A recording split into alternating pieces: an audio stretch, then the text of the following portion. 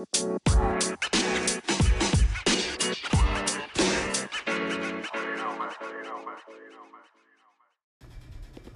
is up, and welcome back to another episode of Fantasy Football Lovers Podcast. I am your host, Jared Gordon, and first and foremost, thank you once again for listening to my voice and this wild information I put out. Today is going to be a little different as I talk about some of the news this past couple of weeks with, the Cam Newton and Patrick Mahomes contract as well. As well as some, other things going around the league. I really want to start off with some of the most recent news with, Patrick Mahomes getting a $503 million contract extension for 10 years. This is not only a great, deal for Mahomes, but, it's great for both sides because, Mahomes, he's got guaranteed money, which I believe is $477 million. That's insane.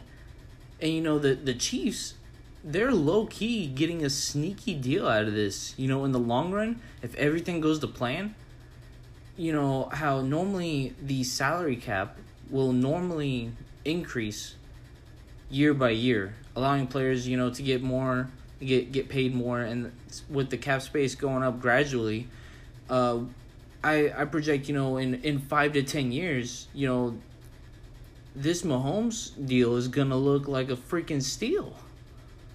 At the end of the day, in 5 to 10 years, Mahomes is going to be, his contract specifically is going to be in the middle of the pack as far as, annual salary for quarterbacks. And yet, he's still going to be one of the best quarterbacks in the league year in and year out. Great deal, in my opinion, for both sides.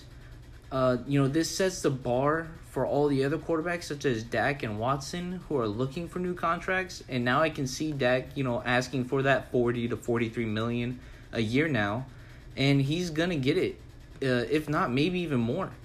It was a lucky break for these guys and all these other quarterbacks, since it is a lot easier to negotiate once, the best quarterback gets his value set. Everyone else will be put somewhere below him, at least for now, until the salary cap starts to increase, of course. And let's look at next. I want to talk about just a little bit about how the preseason is being cut in half, and possibly completely altogether. I love that the preseason is getting cut in half, and it should remain at 2 to 3 games every year, because all these extra games leaves a lot of room for unnecessary injuries. However, I do believe there should always be a preseason, because if we didn't have that, if we didn't have the preseason, we wouldn't be able to find these, diamond in the rough players. For most cases, the preseason, though, is you're looking for those depth guys, the special teamers who can play huge roles for your respective teams. And also, I thoroughly enjoy football, so, the more football to me normally is better, from a fan's perspective. But, I do support it, going to 2 games, and having it mainly for those younger, unknown guys that are trying to prove themselves rather than, the vets who already have, roles on their teams. And if a team is trying to figure out who's going to be starting at a specific position, let them battle it out in those games, whether it's quarterback, running back, corner, so on and so forth. It's I get it. It's going to be, a smaller sample size, like a super small sample size, and it's going to be hard to judge that. But, the teams have already been doing their homework, on these guys in college. They seen them in their own practice sessions, and now they're finally going to, get an idea of what they look like, against NFL caliber talent every play. So, give or take, it's going to be almost like a rough draft, sort of say, for these players in the preseason. But I do support the move to 2 games, and it should remain like that, in my opinion. If not, obviously, who cares? Back to normal. Let's look at, next we have, Raheem Mostert requesting for a trade, which I freaking love for a bunch of reasons. If he actually leaves, because I've already stated in my previous podcast that I love Jerick McKinnon. And this would make him a steal now, where, even Tevin Coleman, he's going to have solid value as well. But, wherever Mostert lands, he's going to destroy the other running backs there. Like, not specifically them, but their value.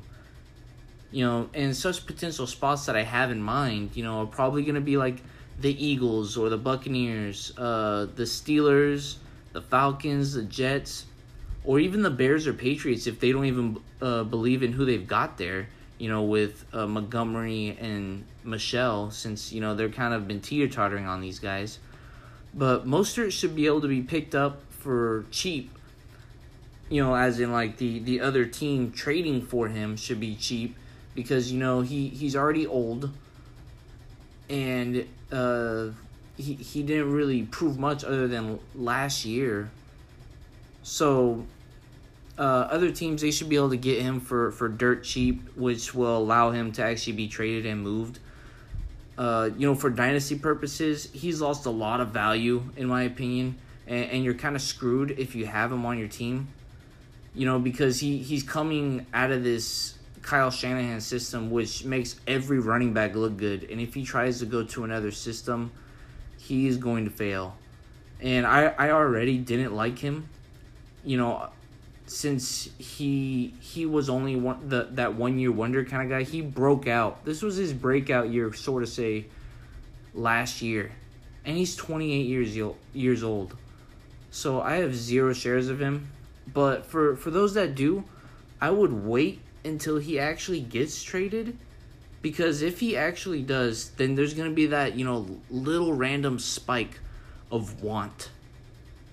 People are going to want him, and it's going to raise his value just enough to where people will be willing to take him on. If you want to hear why I like McKinnon so much, go to my other podcast, my NFC West Dynasty Value episode, and you will definitely want to take him in all your drafts now. And finally, let's talk about Cam freaking Newton, who has been claimed to be either a dumpster fire for this year's or coming year, or he's somehow going to be this comeback player of the year / MVP. And, with how I'm talking, you can kind of tell I'm leaning towards more of the dumpster fire, but, not completely. I do think he'll be, just an average quarterback since he medically is proven that he isn't going to be the same athletic, type of player. His mobility is going to be much less, which was his strongest trait and what made him fantasy relevant. That's going to be now diminished. He's going to be more of a Jacoby Brissett style of player now. He's not really a super fantastic play, but he's an okay quarterback, and that's even if he is a starter. I still believe that they're going to make him a backup for the beginning of the season at most part. You can say whatever you want. He's a former MVP. He's a proven starter, and he's got the resume to back himself up. But he hasn't played a full season since 2017. 3 years ago. He jacked up not only his shoulder, which is detrimental for a quarterback, but also his foot and the type of fracture it was. It's not a great one for recovery, or for his case, his one and only special trait is gone. You also have to look into the contract he got, which, everyone is saying, this is just one heck of a bargain for the Patriots. They are just completely winning this. They're getting him on a super dirt cheap 1 year deal, and if he ends up panning out, they're gonna get a 3rd round pick, comp pick out of this. Great decision, smart Patriots. These guys always know what they're doing. But I think that's exactly where they value him. He wasn't signed right at the beginning. Instead, they waited until, way after the draft. And they didn't even get his physical, so it's not like they can say, oh, that's what we were waiting on. That was the one factor holding us back. They went in and they got their backup quarterback. You don't go in there thinking, oh, it's mid-June. We need to go get our starting quarterback. You know, what coach, GM, organization thinks that is a great time for our quarterback to really start practicing, getting those reps with his players on the off time, learning the playbook, is mid-June.